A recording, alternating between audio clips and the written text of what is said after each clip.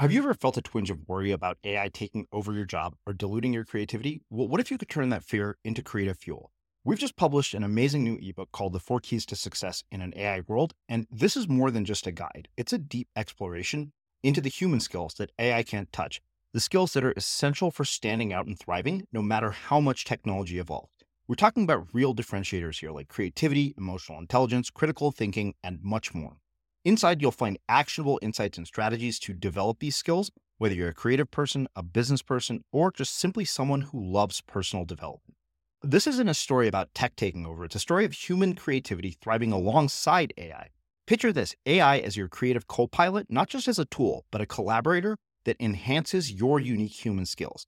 The 4 Keys ebook will show you exactly how to do that and view AI in a new way that empowers you instead of overshadows you. Transform your creative potential today. Head over to unmistakablecreative.com/4keys. Use the number 4, KEYS. That's unmistakablecreative.com/4keys and download your free copy. The subconscious mind is downloaded with programs, which we call habits, and the conscious mind is the creative program that possesses wishes and desires. And you say, fine, I'm not going to resort to programs in the subconscious. I go, oh, well, that is where the biggest monkey wrench in the whole thing is put in, and that is this. We believe that we're going to be operating from our conscious mind, wishes and desires. What do you want? Relationships, good job, health, whatever you want. That's a creative wish. I want this, and I don't have it, so by definition, it's a wish.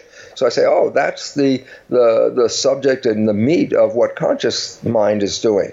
And I go, and the subconscious just got programs, just like in your hard drive in your computer.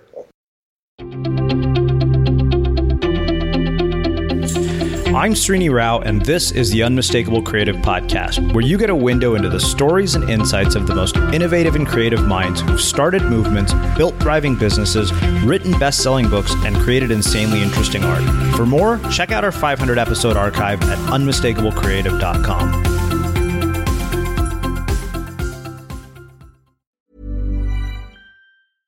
Ready to pop the question? The jewelers at BlueNile.com have got sparkle down to a science with beautiful lab-grown diamonds worthy of your most brilliant moments. Their lab-grown diamonds are independently graded and guaranteed identical to natural diamonds, and they're ready to ship to your door. Go to BlueNile.com and use promo code LISTEN to get $50 off your purchase of $500 or more. That's code LISTEN at BlueNile.com for $50 off. BlueNile.com, code LISTEN.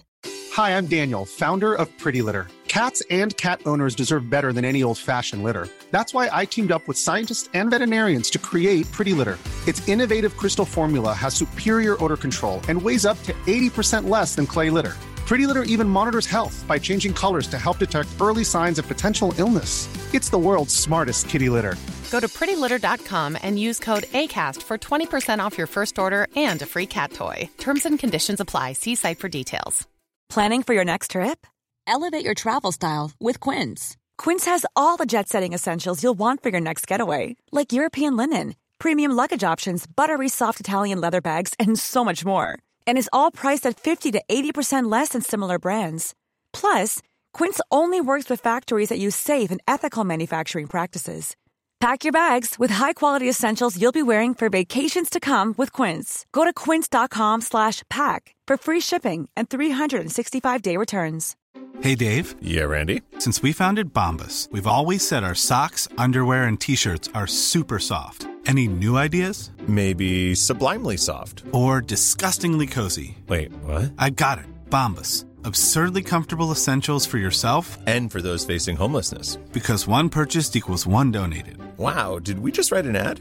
Yes. Bombas. Big comfort for everyone. Go to bombas.com/ACAST and use code ACAST for 20% off your first purchase. Quality sleep is essential. That's why the Sleep Number Smart Bed is designed for your ever-evolving sleep needs. Need a bed that's firmer or softer on either side? Helps you sleep at a comfortable temperature? Sleep Number Smart Beds let you individualize your comfort, so you sleep better together. JD Power ranks Sleep Number number 1 in customer satisfaction with mattresses purchased in-store. And now, save 50% on the Sleep Number Limited Edition Smart Bed for a limited time. For JD Power 2023 award information, visit jdpower.com/awards. Only at a Sleep Number store or sleepnumber.com. As creators, we're always on the move. Whether it's a live podcast event, a pop-up shop, or a workshop, we're constantly interacting with community, and that's where Tap to Pay on iPhone and Stripe comes in. Imagine this. You're at a live event, a listener loves your merch, or a participant wants to sign up for your course on the spot. With Tap to Pay on iPhone and Stripe, you can accept their payments right there and then, right from your iPhone, so there's no extra hardware or no delays. Total game changer. It's not just for creators. Any business owner can do this. It's about making transactions smoother and much more personal, growing your business in your way. We've been using Stripe for our products and courses for a long time, and now with Tap to Pay on iPhone, you can take your business to the next level too. So visit stripe.com/tapiphone to learn more. Remember, folks, with Tap to Pay on iPhone and Stripe, your business is always at your fingertips. Bruce, welcome to The Unmistakable Creative. Thanks so much for taking the time to join us.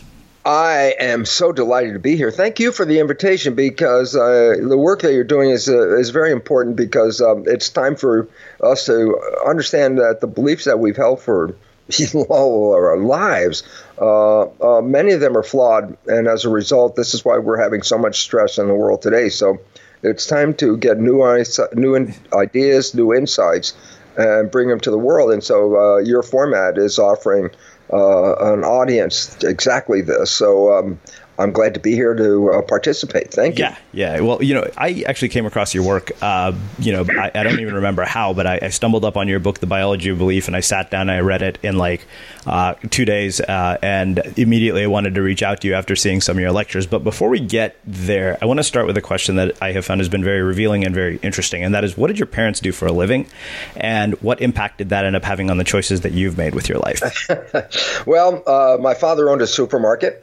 And my mother worked with him in that supermarket, and they were open 6.5 days a week. And my father would go to work at about 5:30 to 6 in the morning, come home at 7 at night. So I didn't see him a lot, but I got a lot out of it, because as a member of this family, we started working in the supermarket around 5 years of age.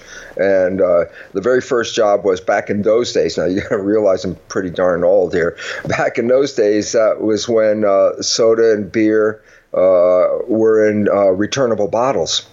So during the day in the supermarket, as all the customers would come in and bring their bottles back in, you'd get this big accumulation of all the bottles.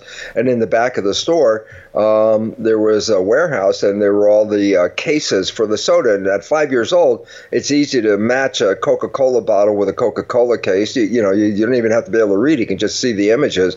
And so at 5 years old, our first jobs were to go in and sort the bottles. And the relevance about that in the long run is that when I started about 5, by the time I was a teenager and even got my license, and I was still working in the store, well, of course, that was, when school wasn't in session, I learned something, and a behavior got built in. It says if you work hard, you can get things. So basically, we used to work hard, and then we would get these rewards. So I got a good foundation in work ethic in that regard. And my mother, on the other hand, was completely supportive of education in every form. So if I, was like, Mom, I want this microscope, and she would buy me the microscope. Oh, I need this camera, and then, at some point, if as long as it was involved with doing something creative. Mm-hmm. So my father gave me discipline, and my mother encouraged creativity. And between those, I ended up going to graduate school and then becoming a PhD in cell biology. One of the things that struck me in the book was I remember you distinctly describing the moment when you looked down into the microscope and were mesmerized. And, I loved that, because it was just this moment of sheer passion for the subject at such an early age. And, this is a question I've asked a lot of people, but I'm curious to hear it from sort of the science perspective. Why do we lose that as we get older? And if you don't discover it in childhood, how do you discover it later in life? Well, I think at some point it depends on goal orientation and what's necessary. And there's a point where, okay, enough of that play. Now buckle down and start getting serious. And it all depends on in that evolutionary part where, okay, you're not the kid anymore. Now's the time to focus and get serious. Somewhere in that transition zone, you lose the inquisitive curiosity aspect of our youth, where it's like kids, like, oh, I want to see this and that. And every day there's like a new, oh, I love this is my favorite thing. And then the next day is another favorite thing. And we try all these things. And then there's a point that says, okay, focus now. Look, you got to do this. This is your job. You do this right now. And as we start to get more narrow focus and put more time into the narrow focus, it comes at the cost of all that other stuff. The joy of looking around and being curious and learning stuff, it gets marginalized. And then at some point, what you realize is, what's my job? It's a program. I get up in the morning, I have a destination, I have a commitment, I do my work, I come home, relax for a few minutes, and the project starts all over again. Somewhere in the middle of all that, the curiosity, the joy of being alive, being in the world is so exciting. So it's an unfortunate situation, but it's also partly a necessity, but I think we've overdone it, meaning we do need some discipline to carry out whatever we're trying to do. But if the discipline overrides your life characters and wishes and desires, then that compromise is not a very positive thing, as you well know. So basically it says we really want to reopen that curiosity, because that's what gives us, oh, I want to see this. You know, it's interesting because so many people, including myself, will get online and start to, let's say, read something, right? And it mentions something, say, oh, okay, then I look at that website. That's real exciting. Then I get something out of there. And the next thing you know, you started to look at something that was very simple, and 2 hours later, you're still on there going from one thing to the other because of, oh, this is interesting, and it's following a trail of breadcrumbs, so to speak. And that's the cool part, because that's really an opportunity to look outside your conventional box. And this is what we need to do, because otherwise, if you have the conventional box, which actually part of my life was involved with that, and it was the most boring pain job ever. Why? Because there was nothing to look forward to, because like, oh, I can tell you what I'm going to do, a year from now at 2:00. I can tell you what's already on the schedule. It's like your life has already been printed out. It's kind of damn boring. So opening up the opportunity to have spaces in there where, hey, you don't even have to do anything. If you just sit outside in the sun under the tree or wherever you are and live in nature, disconnecting from your structure is really enlivening and enheartening, and it really causes you to want to know more. And this is what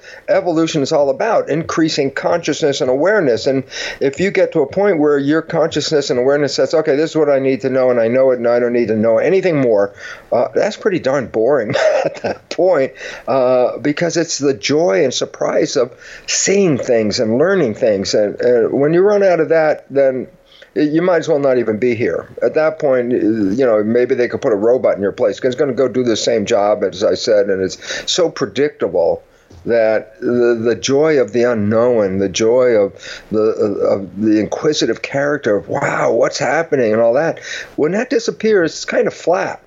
And we must get out of that, get out of routine, because routine is limitation. Wow.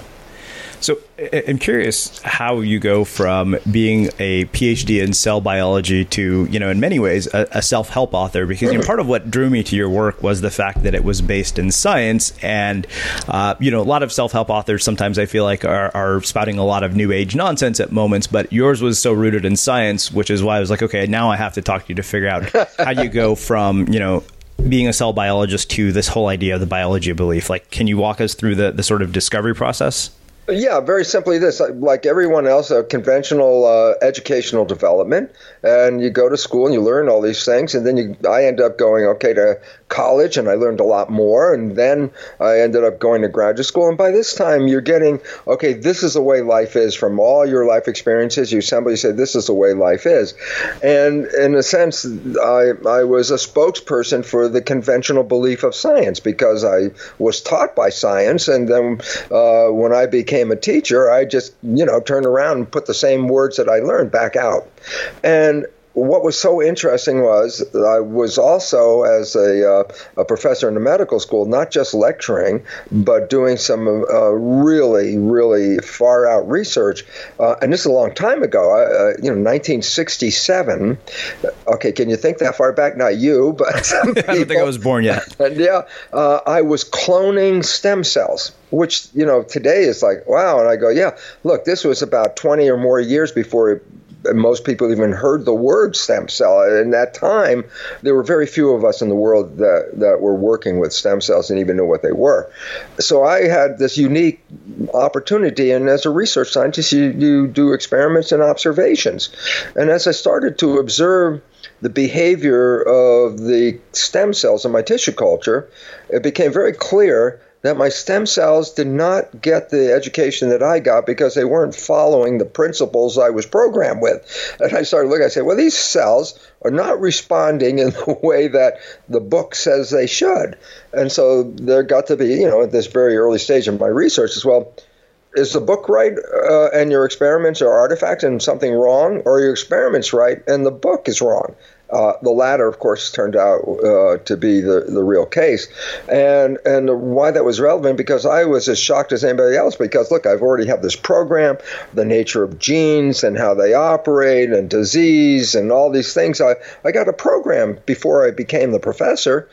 And at that point, when the research didn't conform to the program, and more importantly, because the research was consistently giving me the same results. In other words, I wasn't getting variations as a result. I could repeat the experiment, and every time I repeat the experiment, I get the same result, which at some point says, well, this is not an accident that these cells are not behaving the way I was programmed that they should. And all of a sudden, I started to go off the track and start looking at the cells, and they were the teacher. I mean, I didn't tell the cells, okay, you do this, and I want you to do that. I would set up an experiment and say, okay, cells, tell me how you responded to this. And so taking it from a cellular perspective, I said, oh, my God, the understanding at that time was, I'm in the classroom teaching something called genetic determinism, which is the belief that has been changed by science, but interesting, it's still the prevailing belief of the public. Genetic determinism is the perception that genes turn on and off and control the expression of the biology. And I say, so what is the consequence of teaching that concept? And it's very simple. It says this, as far as we know, you didn't pick the genes you came with, that if you don't like the traits that you've inherited, you can't change the genes. So you didn't pick them, you can't change them, and they control themselves. And the control of genes is the unfolding of your life. And if you stand back just a second and look at it and say, wait a minute, I didn't pick the genes, I can't change the genes, I don't control the genes, and they're the ones that shape my life. Oh my God, I'm a victim of heredity. Oh, there's this, disease running in my family, and so, oh my God, the genes are going to pass that disease on to me, and my whole life is now like, I'm afraid, I'm concerned. It really affects your life because of what? You're powerless. I can't control the genes, they control me. And then once you become powerless and you recognize you're a victim of, let's say, your genes, then you're forced to seek a rescuer. Who's going to help me? Because I can't do it. And then all of a sudden, you've given up power over your life to, let's say, the pharmaceutical industry, because they say, oh, you can't fix yourself, but we have the drugs that will do it. And so you automatically are sent to, to get relief from them. So my conventional teaching, my conventional background education was teaching a concept of victimization. You don't control your life. Your genes control you. And if there's cancer running, prepare. So that's what I was doing in the classroom. But in the laboratory, when I was working with my cells, cells grow them in a tissue culture, and the cells live in a fluid, so they're like fish in an aquarium. The tissue culture is the fluid environment. And what I found in my research is by changing the composition of the environment, I would change the fate of the cells. So starting with, let's say, I have genetically identical cells, let's say thousands of genetically identical cells that result from what is called cloning. Cloning very simply is this. You select one cell, just one cell, put in a petri dish by itself. It divides about every 10 hours. So first you have one cell, then two, and then 4, 8, 16, doubling. And a week later you got 25, 30,000 cells in the petri dish. But the important point is all the cells came from the same parent cell. So the point is I have 30,000 genetically identical cells, like twins, identical twins. They all are genetically the same. I split those cells into 3 different petri dishes, and the culture medium, which is the environment they live in, is what I synthesize in the lab. I create 3 versions of culture medium that are a little different based on the chemical composition. So I have 3 different versions of culture medium which really represent 3 different environments to the cells. And I say, what was the consequence of feeding these cells these different media? And I go, in environment A, the cells form muscle. In environment B, the cells form bone. And environment C, the cells form fat cells. Well, the significance is, wait, big question. How come the one dish the cells form muscle, and the other dish the cells form bone? And you say, well, genetics did that. I go, well, no, because every cell in all of the cultures were genetically identical to each other. So there's nothing different about the genetics. The only thing that was different was the composition of the culture medium, the environment. And when I started to realize, I said, wait a minute. I'm the one that changes the environment, and by changing the environment, I change the fate of the cells. And it goes, well, translate that into my biology. I'm 50 trillion cells in a body, which euphemistically you could consider a culture dish. But I am a body as a skin-covered tissue culture dish with 50 trillion cells inside. And I say the culture medium is blood. And I say, well, then the chemistry of the blood, like the chemistry of my artificial culture medium, which is the equivalent of blood, that chemistry of the culture medium, be it the synthetic version in a plastic dish or the blood in my skin-covered petri dish, the composition of the culture medium was what was determining the fate of the cells. And all of a sudden I said, wait a minute, well, I can change the environment.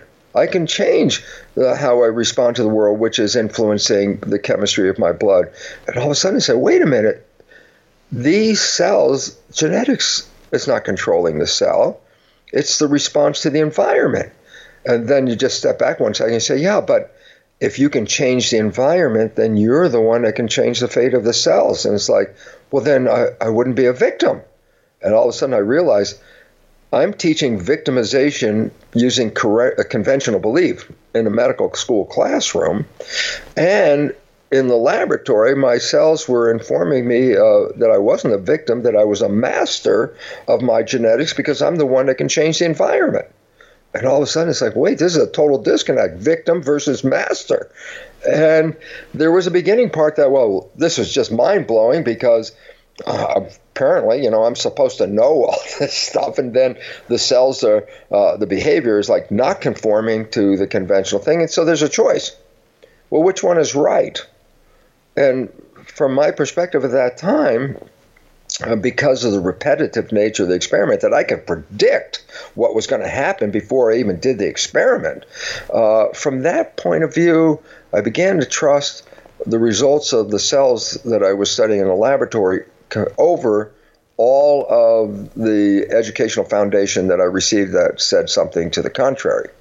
And then the question is, well, if I am right about the new idea, then I should be able to test it myself because I'm the one that affects the environment and my perception, which is how I interpret the environment.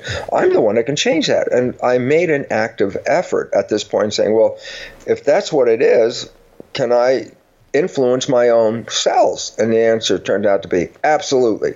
Absolutely changed my whole life. And once I started to see, wait a minute, I'm not a victim. I'm a master of all of this. It really challenged the whole foundation of the educational programs that all of us in this world have. And what's interesting, just to simplify the results of all this, is that there's a movie called The Matrix, and almost everyone is aware of that movie. And I say, on the surface, it's referred to as science fiction. But what I acquired through an understanding of how the cells operate and how they interact with the environment and how that environment can be programmed, I said, oh my God, all of us got programmed. And that the program, which is a consciousness, the program is translated by the brain into chemistry. So if I have a positive thought, my brain releases chemistry that provides a positive environment to all my cells. So a placebo effect is my cells are not in harmony. My body is out of harmony. I am sick. And I say, okay, I'm going to change this with my perception. I say, well, what does that mean? I say, well, the doctor told me that this pill is the thing that heals me. And I say, so my mind, in its perception of that statement, says, good, Bruce, take this pill because we're going to heal ourselves. I take the pill, I get better, and then I find out from the physician, oh, yeah, well, that was just a sugar pill. I go, yeah, we're all familiar with that now. It's called placebo effect. Yeah, but what does it mean? I say, the placebo effect simply means this. Your perception and belief is controlling the outcome. I healed myself with the belief that I was healing myself. And I say, and it works, and people are familiar with placebo effect, but more importantly, the placebo effect is focused on having a positive belief. Nobody talked about, well, what about a negative belief? And when I started to get into it, it's like, oh my God, there's actually a word for it. It's called the nocebo effect. I say, what is the significance? The positive belief and the negative belief, they're equally powerful in controlling your life. But the basic difference is, while the positive belief will create a more positive aspect to your life, a negative belief, instead of healing you, a negative belief can actually cause any illness on this planet, and a negative belief can actually kill you. So basically it says, oh my God, everyone talks about positive beliefs, placebo effect, and recognizes it and honors it. And I said, yeah, but if they would just stop long enough to recognize a negative belief is equally powerful but takes you in the opposite direction, then you say, well, wait a minute. If I change those negative beliefs, then I can change the direction of my life. And so rather than the old vision of, you want to change your life, take these chemicals, these drugs, adjust your genes and all that, it's like, no, that is not the way to do it. The way to do it is to change your consciousness, your perception, your beliefs, because that is what controls the culture medium, blood, the chemistry of it.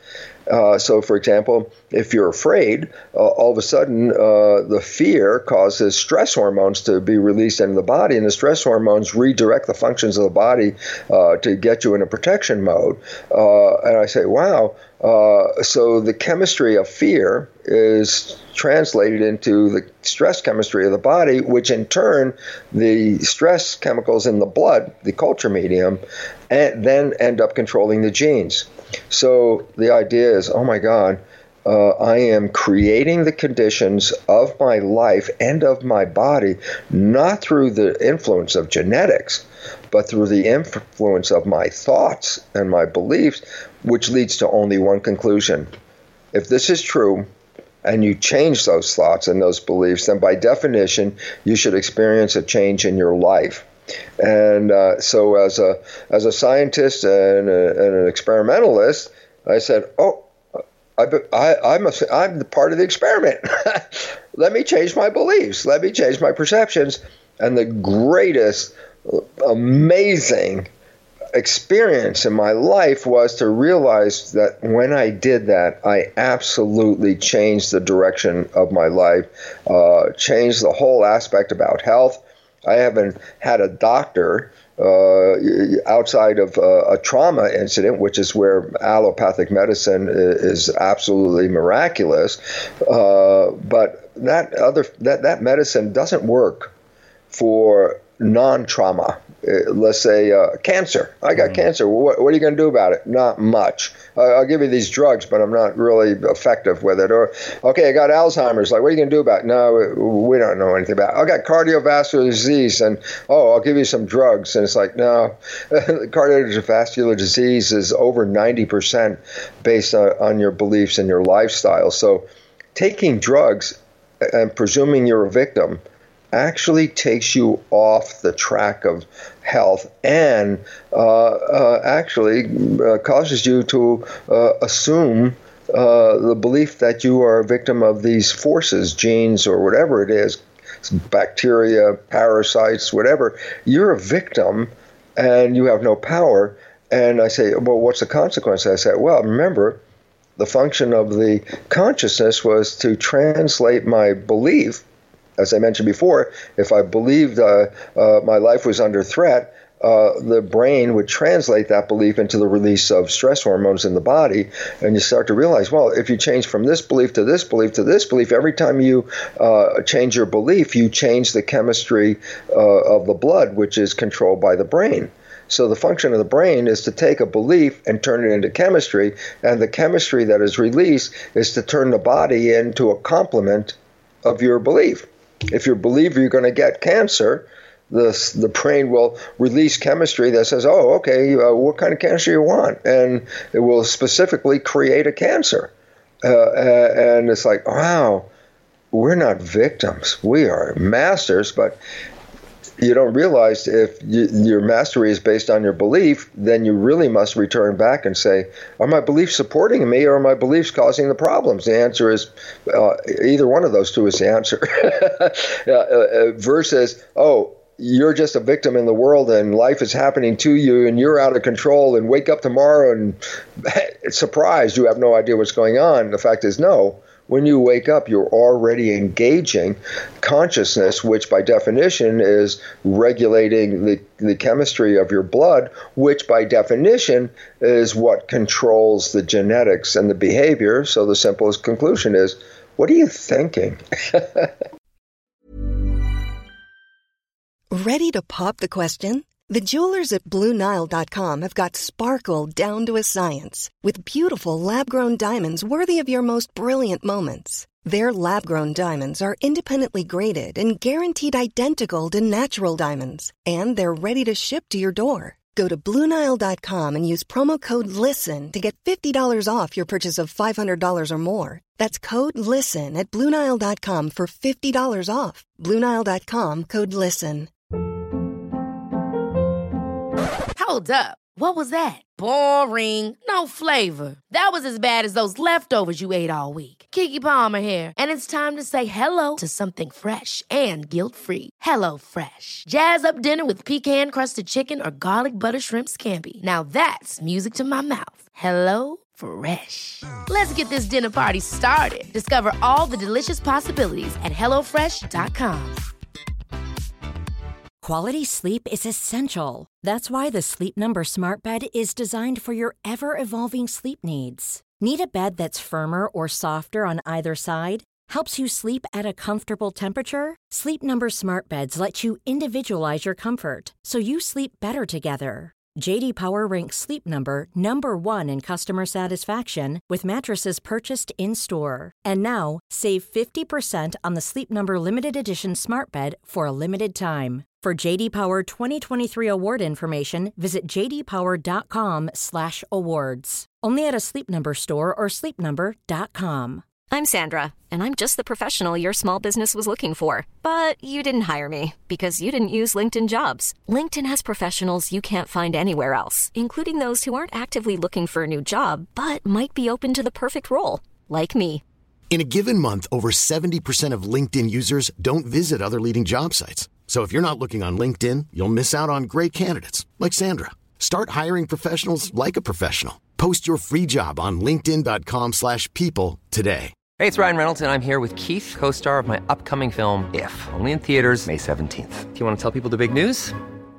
All right, I'll do it. Sign up now and you'll get unlimited for $15 a month and 6 months of Paramount Plus Essential Plan on us. MintMobile.com/switch. Upfront payment of $45 equivalent to $15 per month. Unlimited over 40 gigabytes per month. Face lower speeds. Videos at 480p. Active Mint customers by 531.24 get 6 months of Paramount Plus Essential Plan. Auto renews after 6 months. Offer ends May 31st, 2024. Separate Paramount Plus registration required. Terms and conditions apply if rated PG. As creators, we're always on the move. Whether it's a live podcast event, a pop-up shop, or a workshop, we're constantly interacting with community, and that's where Tap to Pay on iPhone and Stripe comes in. Imagine this. You're at a live event, a listener loves your merch, or a participant wants to sign up for your course on the spot. With Tap to Pay on iPhone and Stripe, you can accept their payments right there and then, right from your iPhone, so there's no extra hardware or no delays.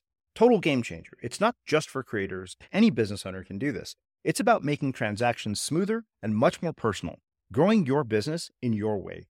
We've been using Stripe for our products and courses for a long time, and now with Tap to Pay on iPhone, you can take your business to the next level too. So visit stripe.com/tapiphone to learn more. Remember, folks, with Tap to Pay on iPhone and Stripe, your business is always at your fingertips. So many questions come from that. The first one being, where do a lot of these programs that limit our lives come from? And what are the most common ones that you have found that actually inhibit people from reaching their potential in their lives? Okay. The idea is, where do the beliefs come from? I want to give an analogy here because then it will make it more convenient, okay? Sure. And the analogy is simply this. I go to the Apple store and I buy a new iPod. And I'm so excited because I got this brand new iPod, spent a whole lot of money. I get out of the store, open the box, and I'm really anxious. And I say, I push start, the screen lights up, and then I say push play, and nothing happens. And now I'm really frustrated. I just spent all of this money, you see, and the damn thing isn't working. And there's a little 7-year-old kid next to me and goes, "Hey, mister, you can't play any music because you didn't download any music." And it's like, oh. So let me give the analogy here. The screen on the front of the iPod, called the touch screen, is the equivalent of the conscious mind. Because that's the screen where you can create what you want. You want to make a playlist? Fine. Select what you want. You want to adjust the volume? Fine. You can do that. You want to change the EQ? Fine. You want to rewind? Fine. That's manual control. You are controlling the program. I say, yeah, but the touch screen reveals that if you didn't put anything into the hard drive, nothing's going to happen. And the hard drive is equivalent to the subconscious mind. Those are where programs are stored. So I say, then when a child is born, like an iPod, it doesn't have any programs in the subconscious because it has had no life experiences. You have to experience life at some point, and then the subconscious can record those experiences. So all of a sudden you start to realize, well, when do I get my programs? And now we recognize that the first 7 years of a child's life is the period where the brain is operating in a state of hypnosis. And so I say, so when did you get the program? And the answer is first 7 years of life. I say, how'd you get it? How'd you get your program? I say, your brain was automatically on record. So for the first 7 years of your life, your primary brain function is not in active consciousness at all. Your primary brain function before age 7 is what's called theta. It's a lower vibration than active consciousness. Theta is actually providing what is called imagination. I go, yeah, isn't this a character of children under 7? In other words, a child is on a broom, imagining it's a horse. And the mother comes and says, I'd like the broom back. And the child on that broom is like, I don't know what you're talking about. This is a horse. Because in their imagination, it is the horse. That tea party the young kids like to attend has no tea in the cup and mud for pie. But during the experience of that, it's actually enjoying a tea party. So what? It's imagination. That's the character. I go, and more importantly, that imagination associated with theta is also associated with hypnosis, because theta is hypnosis. And I say, well, then how do you get a program? I say, a child is recording like a video camera. A child is recording what it sees. So when it observes the mother and the father responding to their world, it simply records, how did they do that? How did they respond? And this is the part of downloading. So before age 7, I am downloading how to behave and how to respond and what to do and how to relate to other people in the family and how to relate to people in the community. I learn all these different things. I said, how'd you learn that? I said, the child under 7 didn't have to actively participate. The child under 7 is in a state of hypnosis. So the fact is simple. All the child is doing is just being observant, and everything it observes is recorded. So then comes a fundamental issue. Well, then the behavior that is in your iPod's hard drive, when you push play on the conscious touchscreen, can only replay the program that you got. So all of a sudden it says, oh my God, we, during the first 7 years, acquire programs by observing others. And I go, yeah, but when you record those programs, they don't represent your wishes and your desires. They just represent other people's behavior. So your subconscious has programs downloaded before age 7, but the nature of the programs do not reflect your wishes, desires, intentions, or anything, because the programs didn't come from you. They came from other people. And then when you start to recognize that the programs which provide beliefs, emotions, attitudes about life, once these are downloaded, the chemistry of the program is what controls your life. If you have a negative, disempowering program that you acquired when you were young, and if you resort to the subconscious and that program is called up, then the behavior that you're going to express is going to be based on the chemistry from that program. If it's negative programming, then by definition, its nocebo equivalent is it's a negative program. You gauge the program, you're going to have a negative experience. If it's disempowering, you will feel like I have no power. Why? Here's a program. Genes control your life. You do not control your genes. And you learn that program, and then somebody says, well, cancer. And you say, oh, genes control cancer, and I don't control the genes, therefore I have the opportunity right here to be the victim. Why? If I'm focusing on cancer, then the chemistry coming from my brain is going to complement the thought, and as a result, that chemistry is going to induce a cancer so that my biology and my beliefs about biology are in harmony with each other. The function of the mind, just simple. And if you get, it's one of those things, it's very simple, but it's ultimately profound, is the function of the mind is to create coherence between your beliefs and your reality. The point is simple. The belief is I'm going to get cancer because I have the gene, and the function of the mind is saying, oh, okay, we can create cancer, releases the chemistry, you manifest cancer, and you find out there was no hereditary connection or linkage for your cancer. Really, it was acquired. It's a consequence of a behavior that is not in harmony. It's a nocebo influence. And so all of a sudden, why it becomes important, just very simply. A woman will go to get her genes read because she believes she has the cancer gene, which is a sidebar. There is no such thing as a cancer gene. This is very important. In other words, there is no single gene that if you have this gene, you will automatically get cancer.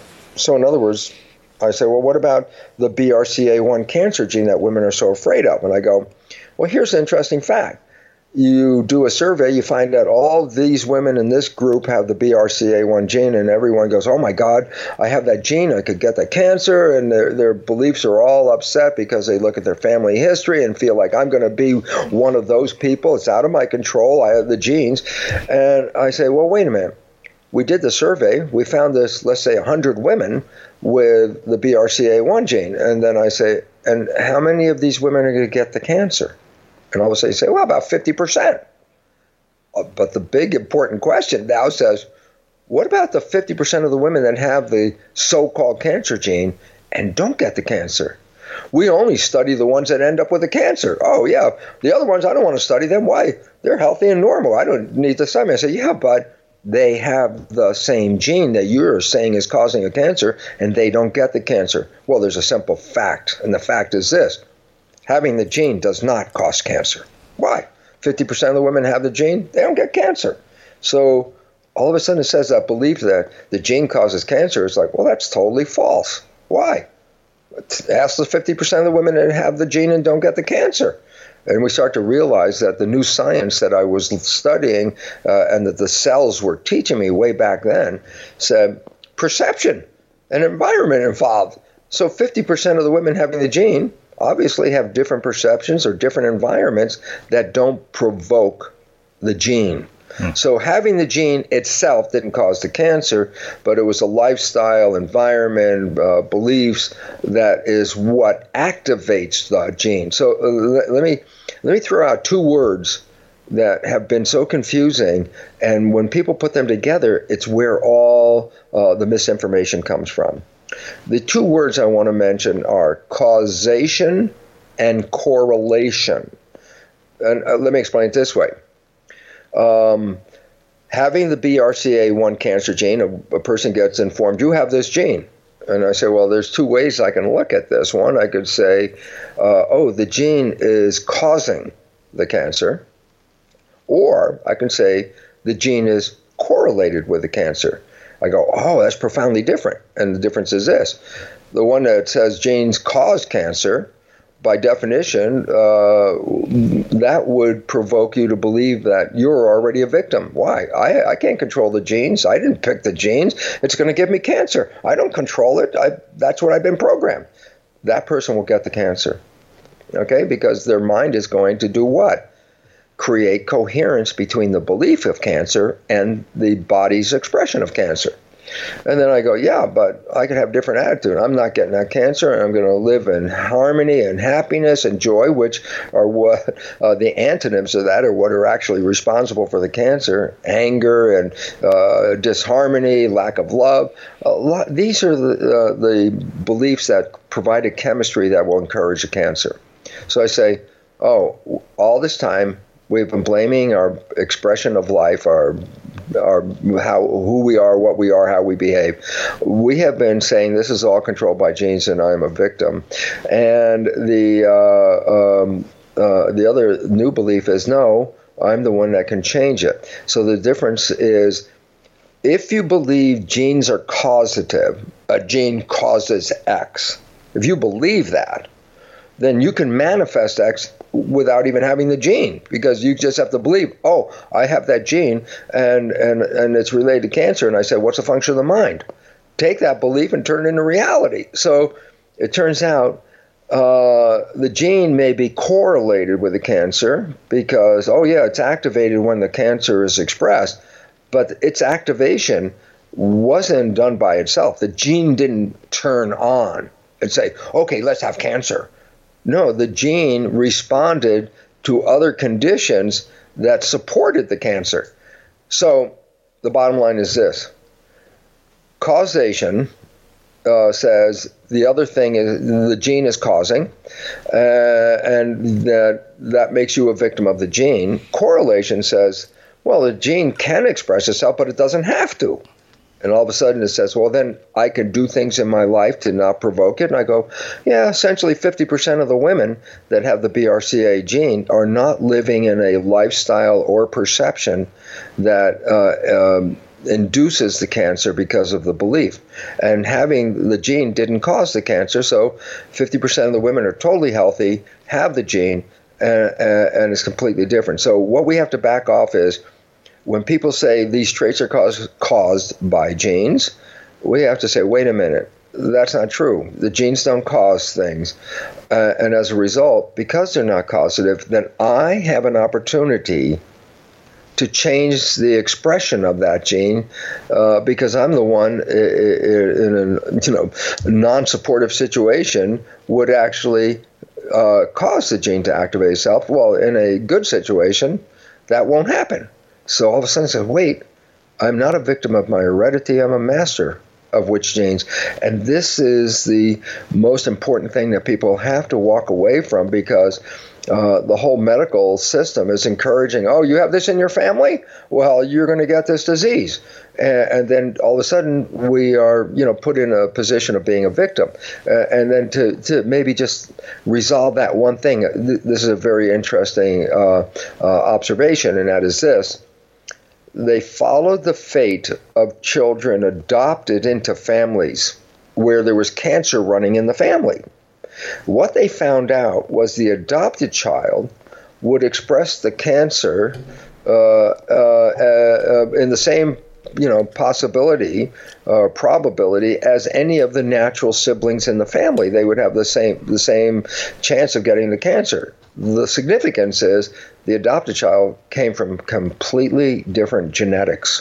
So all of a sudden it's like, oh, there's not a cancer genes or gene or whatever in the system. The kid came from a completely different genetic stock, but when being raised in the family, the beliefs, attitudes, behaviors that were downloaded, especially in the first 7 years, are the things that are actually provoking the cancer. And that's why a genetically distinct child, separate from the family, could still end up with the exact same cancer that's running in the family, not because the genes did it, but because the programming did it.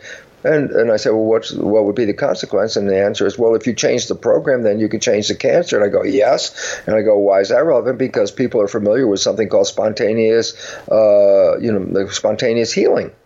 I say, what does it mean? I say, they changed their belief, and then whatever the disease was disappeared. And it's like, yes, exactly the point. They ultimately realized, oh my God, my life is out of harmony, and now my biology is out of harmony. And therefore, if I change my life to create more happiness, joy, and all that, then by definition, the chemistry derived from that perceptual change can actually cause the cancer to disappear. So instead of drugs, radiation, surgery, and all that stuff, you can actually change cancer by changing a belief. And that becomes very empowering because we're not victims. So I think the question that probably is on everybody's mind is, how do you actually change the programming? I think the way I'd like to look at it is in the context of a practical example. Maybe careers and money would be the most sort of relevant one. Like, how do you change the programming so that it leads to the outcome that you want? Well, first thing you have to do is identify what the heck the program is. Mm-hmm. And the reason why you have to identify it is, look, you were being programmed from the last trimester of pregnancy through the first 7 years. So I ask you, okay, can you tell me what the program was that you received when you were 1 year old? And you go, 1 year old? I have no memory of 1 year old. I go, well, unfortunately, you were still being programmed whether you have any conscious awareness of it or not, because the programming was affecting the subconscious. So the programs were going in without our consciousness even knowing we were being programmed. And because of that, as the programs were going in, we were not able to filter these programs with our consciousness, saying, no, I don't want that belief, I want this belief. Instead, we just downloaded, because consciousness wasn't involved, we downloaded those programs. Now you say, so I say, well, what programs you get? You say, I can't tell you, actually. I wasn't conscious when I was 0, 1, 2 to have a memory of the download. So I say, oh, well, there's a problem. We don't have any conscious awareness of many of the programs because they were installed before consciousness was even engaged. And I go, wow, that makes it very difficult to find out what the hell the programs are. And I go, no, because science has recognized, this is a profoundly important fact, and it comes in and it simply says this. The mind has two subdivisions that are independent of each other but work together. These two subdivisions have two different functions, and this is the critical part. They also learn in two different ways. Okay, I said subdivision, conscious mind, the latest evolution of the brain, is the center where your identity is, your uniqueness, your connection to the spirituality is a product of the conscious mind. The latest evolution of the brain, a lobe of tissue behind your forehead called prefrontal cortex is the main seat of that conscious activity. And I go, okay, that's about 10% of the brain. I say, what about the other 90% of the brain? I say, oh, that was there even before consciousness evolved. I say, well, what do we call that function of the brain before consciousness? I go, oh, it's subconscious. It's behaviors that operate without you having to, consciously say, I'm going to do this, I'm going to do that. Subconscious behavior is just automatic. It's a habit. Essentially, then, the subconscious mind is downloaded with programs, which we call habits, and the conscious mind is the creative program that possesses wishes and desires. And you say, fine, I'm not going to resort to programs in subconscious. I go, oh, well, that is where the biggest monkey wrench in the whole thing is put in, and that is this.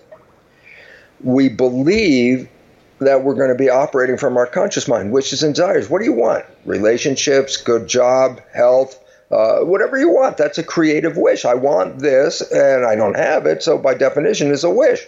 So I say, oh, that's the subject and the meat of what conscious mind is doing. And I go, and the subconscious just got programs, just like in your hard drive in your computer. Push the button, the program plays without you thinking about it. I say, oh, here is the biggest problem then in our civilization today, and that is we believe we are operating our lives with our conscious mind, with the wishes and desires. But based on that belief, if you go out in the morning saying, today I'm coming back with more money, a better job, a good relation, that's what I'm seeking. And you go out and all day long, you're working, you're struggling, you come home at night and you go, geez, I wanted to have this successful thing happen. It didn't happen. And then the average person sits there and goes, geez, I'm a victim because my wish and desire was to have this, and look what I ended up with, this over here.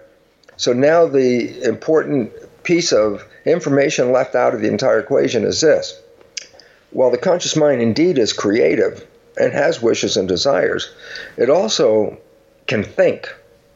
I say, yeah, so what? I say, but thinking causes the conscious mind to let go of the current moment because you're seeking information inside. So I say, okay, tell me what you're doing on Wednesday at 2 o'clock. If you actually try to answer that question, I say, where's the answer? Well, it's in your head. You say, oh, you start thinking. I go, yeah, but the point is the moment conscious mind is engaged in thinking, it lets go of controlling and directing the behavior of the biological vehicle, the body. I say, well, so if you're walking down the street and all of a sudden you have a thought, does that mean you just stop, stand still, wait for the thought to finish, and then start walking again? I go, no. Here's the story. When the conscious mind is engaged, then all the other behaviors that the conscious mind is not focusing on, such as walking, talking, doing your job, driving the car, these other functions, while the conscious mind is in thought. I said, well, who's controlling that? Because conscious mind, by definition, is not paying attention. It's inside. I go, the autopilot, the default is subconscious. Point. When conscious mind is busy engaged in something, focusing on something, then all other things that you have to do at that moment are run by the subconscious. And it's a million times more powerful computer than the conscious mind in the first place. So what's irrelevant? And I say, science has revealed that 95% of the day we are thinking. I go, what does that mean? Translate. I go, that means only 5% of the day is your conscious mind available to manifest the wishes and desires and aspirations that you hold. That 95% of the day, that mind is not controlling the biology because it's inside in thought. And then I said, well, then 95% of the day, what is controlling your life? I go, oh, the programs in the subconscious. And I go, that's the big issue. The conscious mind is busy. It's unfolding a behavior that was in the program. And guess what? You're the only one that doesn't see the behavior that's playing automatically from the subconscious. Because why? Well, your consciousness is, by definition, not being observant at this moment. Your consciousness is engaged in some other activity. So when the subconscious programs are playing, the conscious mind doesn't observe it. And I say, why is it relevant? Because now when we review the programs that were downloaded in the first 7 years of our lives, we find that most of those programs are self-sabotaging, disempowering, and limiting. I say, so why is that relevant? I say, well, then unconsciously during the day, 95% of your behavior is controlled by these disempowering, limiting beliefs, programs that were downloaded. Why? Because conscious mind was pretty much engaged in a specific function and not observing the autopilot program coming from subconscious. So in the lectures, just to give people a real connection right here, I say, listen, I'm sure during some part of your life, perhaps when you're growing up, you had a friend and you knew your friend's behavior very well. You're close to your friend, you knew their behavior, and you happen to know your friend's parent. And one day you see, oh my God, your friend has some of the exact same behavior as your friend's parent. And so you observe it, and then you say to your friend, hey, Bill, you're just like your dad. And the first person to go totally ballistic is Bill, who says, how the hell can you compare me to my dad? Because in Bill's conscious mind, he's Bill, his dad's somebody else. He's got his wishes and desires, not the same as his dad. So Bill is like upset that you suggested that he's like his dad. Everyone in the audience laughs to a certain degree because everyone has had this experience. And I say, well, this is the most profound story for this reason. Everybody else, like yourself, can see Bill's behavior. And the only one who doesn't see it is Bill. I said, how come Bill doesn't see the behavior? I said, first of all, why is he playing his dad's program? And of course, we go back and say, oh, when the conscious mind is busy, the subconscious will play the program. That's where the dad's behavior came from. I say, yeah, but when Bill's conscious mind is busy and he's playing the program he downloaded from his dad, his conscious mind didn't see what was happening. His conscious mind was busy. So as the behavior was playing from the subconscious, the one who doesn't see it is Bill. And I say, why is it relevant? Because in that 95% of the day where the subconscious is running, what if there are behaviors from his dad that are disempowering or limiting or sabotaging behaviors? And the answer becomes very important. Bill will sabotage himself all day long, and he'll be the only one who didn't know he was doing it. And I say, net conclusion. We go forth in the morning with great wishes and desires of what we want in our lives. We come home at night, find that we've struggled all day and did not end up with the destination we were seeking. And as a result, that individual looks out at the world and says, geez, I'm a victim. I'm a victim because this is what I wanted, and the universe didn't provide it. And it's like, oh, that's the problem. You had your wishes and desires, but you were not operating from that consciousness 95% of the day. You were playing programs invisible to you that were undermining you. And so when you came home at night, all you were able to see was, hey, it didn't happen today. I didn't get those things that I was looking for. And without any connection to the programs that you were playing unconsciously, you're only left with one situation. I'm a victim. I'm a victim of my genes. I'm a victim of the environment. I'm a victim of my family. I'm a victim of the boss. I'm a victim of this. Why? Because if you have no personal recollection of your behavior, then you're the one that doesn't know, was that behavior I spent playing today supportive or not supportive? And I say, well, the answer is obviously it was not supportive because you didn't get what you wanted.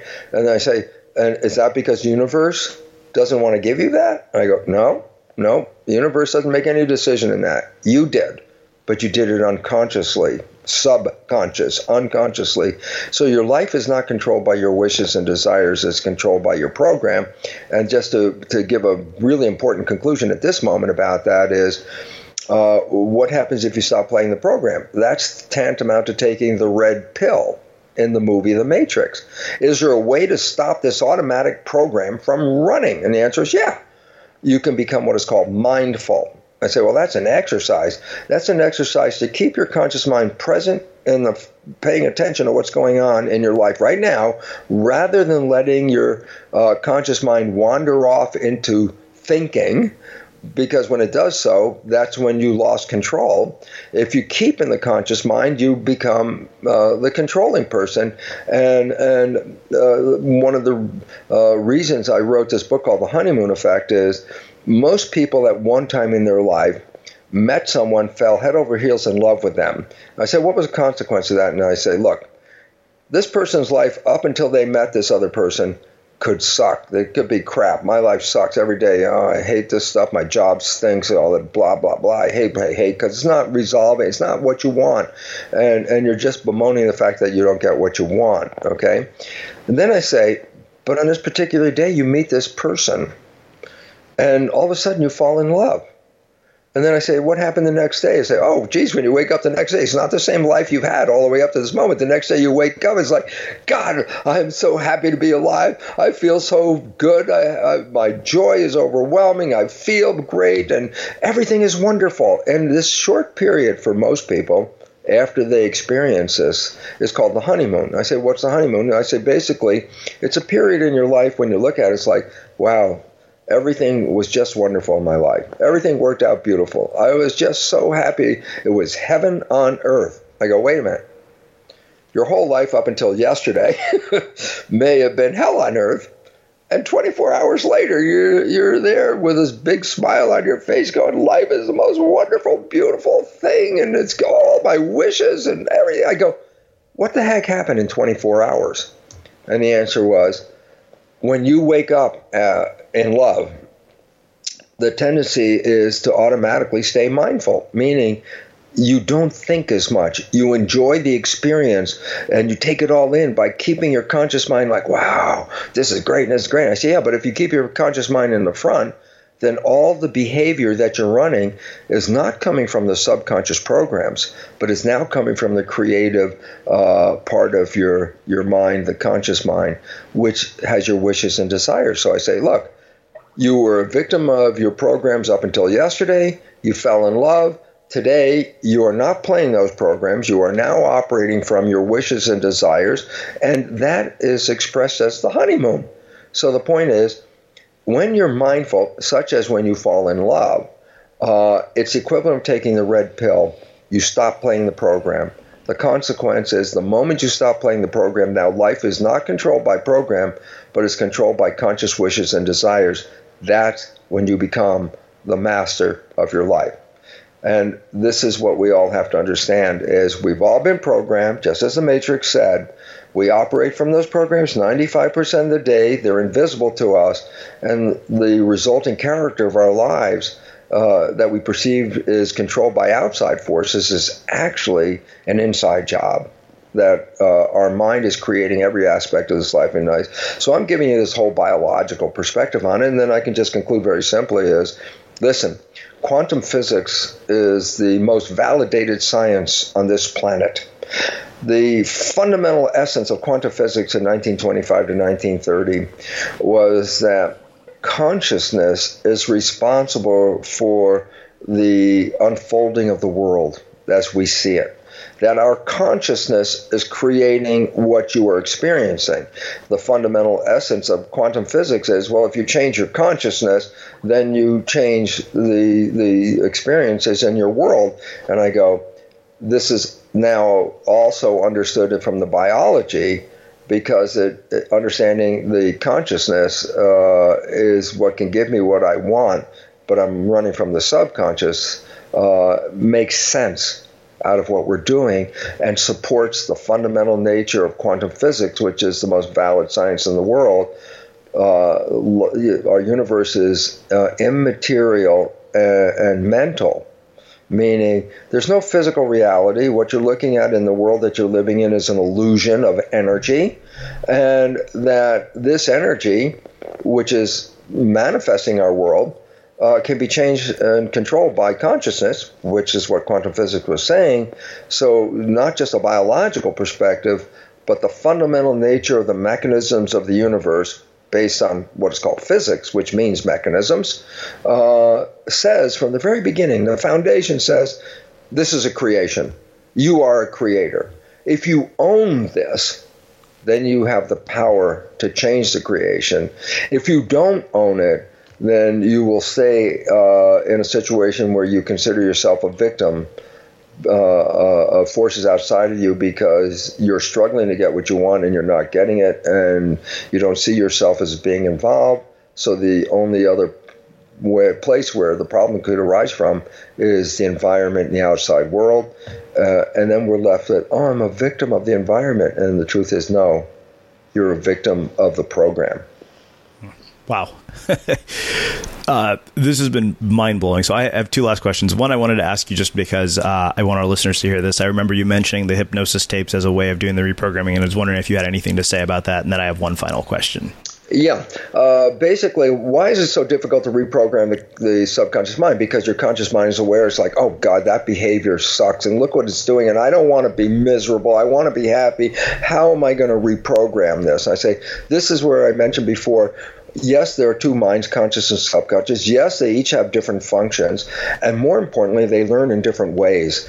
The conscious mind, being creative, can learn in any way. It's creative. I could listen to this broadcast here. I could go watch a video. I could read a book. I can just go, aha, and I can change the conscious mind's programming. I say, what about subconscious? I go, that's a habit mind. There are two fundamental ways to change the habit mind. And one of them is hypnosis, because hypnosis shuts down the conscious mind, so all information is then going directly into the subconscious. So hypnosis, and that's the child's experience in the first 7 years. It's in a state of theta hypnosis. And I say after age 7, I can still learn programs of subconscious. I say, oh, well, that's different. After age 7, the programs are learned by habituation, repetition. How many times did you have to say A, B, C, D, etc.? How many times do you have to repeat that before you can go from A to Z? And the point was this, it was a learning process. So every time you learn the next series or sequence of letters, you didn't have to relearn it again. Point is, by the time you got from A to Z, you knew the whole sequence, then it's done. And I say, how'd you do it? I repeated it. I said, you learned how to drive a car. How'd you do that? I said, I got in the car and I practiced it. And so practice is part of habituation. So I say those are the two primary ways to change the subconscious. Recognizing that there's nobody in the subconscious is very important, because most people have a tendency to talk to themselves.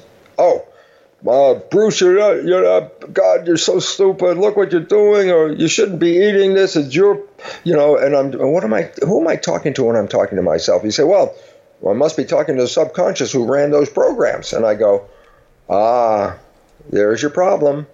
And the problem is, yes, there's an entity in the conscious mind, you, your spirit, your identity. But there's nobody in the subconscious mind. It's a recording device. It's like a CD device where you can record a program, and once the program is recorded, it is now part of the hard drive of the system. Okay, so you want to change the subconscious program. Talking to yourself is a waste of time because there's nobody in there to listen. And if you want to change the program, then you want to create a habit. And I say, well, there's two fundamental ways of doing that. Hypnosis is, and that's the mechanism that the primary habits were installed in. And after age 7, new habits were installed by repetition of a new behavior. So if you want to change your current behavior, I say, how do you know what your behavior is? And I said, well, your life is a printout of your program. So wherever you're struggling, say, I want to change that belief. You put in the idea of, and rather than my life, I am bad at relationships.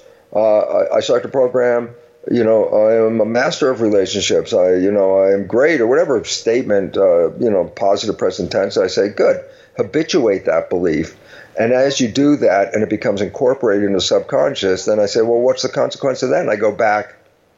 The function of the mind is to make coherence between your beliefs and your reality. If I habituate a new belief that I'm successful in some form, then the subconscious mind's function at that point is to make the success reality, because it has to match the belief of my success. And that's how all that works. Whether you do it through hypnosis, like putting subliminal programs on using earphones as you go to bed, because your mind goes through theta as you start to pass into deep sleep. So as you put the earphones as you're going to bed, you can habituate a new program.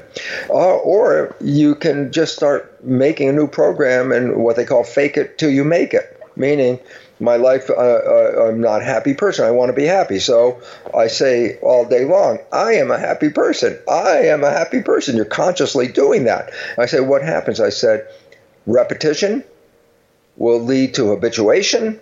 And there will be a point where your subconscious mind has got a program, I am a happy person. And then the subconscious mind looks at your life and goes, gee, that doesn't match. My life is not as happy. But I said, then what? I said, well, then the function of that mind is to what? Change your behavior so that it will match the program. And there'll be a point where you won't have to say, I'm happy every day. The program has been downloaded, and without you even knowing it, the subconscious will start moving you toward happiness, and you'll start experiencing happiness without you even making any effort, because now it's a habit.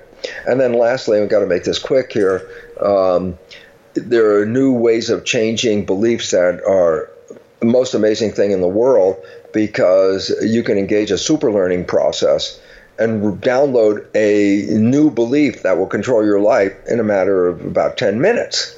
And these are called energy psychology modalities. I have 20 or more of them listed on my website, brucelipton.com. And you go to resources, and there's this listing of these energy psychology modalities. And these are very, very amazing processes that can cause a change in subconscious programming in about 10 minutes, rather than trying to habituate yourself, which may take weeks. These energy psychology modalities result in a change in minutes. Wow. Okay, so I have one last question, which is how we finish all of our interviews at the Unmistakable Creative. What do you think it is that makes somebody or something unmistakable? Something or somebody is the predictability of something. If this is the way the person is, then that's the way it is. You have a knowledge of it, so it's unmistakable what's going to happen, because it's a habit and it's totally predictable. It's when you don't have those programs that things become unpredictable in your life, and that's what we need to do, is to find the assurances of the things that we like, make programs out of them. Then the function of the brain will take those programs and manifest it for us, and all of a sudden, guess what? Now you're true to your belief. Awesome. Well, I really appreciate you taking the time to join us and share your story and all of your insights with our listeners. This has been mind-blowingly cool and fantastic. Well, I want to thank you. I especially want to thank your audience, because those people listening to you have the opportunity to take their power back. And as we individually, one by one, start to take our power back, the world will profoundly change, because almost everybody wants the same things: peace, health, harmony, love. And if we all start operating from that in our programming, then by definition, all of this will manifest on the planet. Well, I think that makes a fitting way to wrap up our conversation. And for everybody listening, we will wrap the show with that. Thank you for listening to this episode of the Unmistakable Creative Podcast. While you were listening, were there any moments you found fascinating, inspiring, instructive, maybe even heartwarming? Can you think of anyone, a friend or a family member who would appreciate this moment? If so, take a second and share today's episode with that one person, because good ideas and messages are meant to be shared. Planning for your next trip?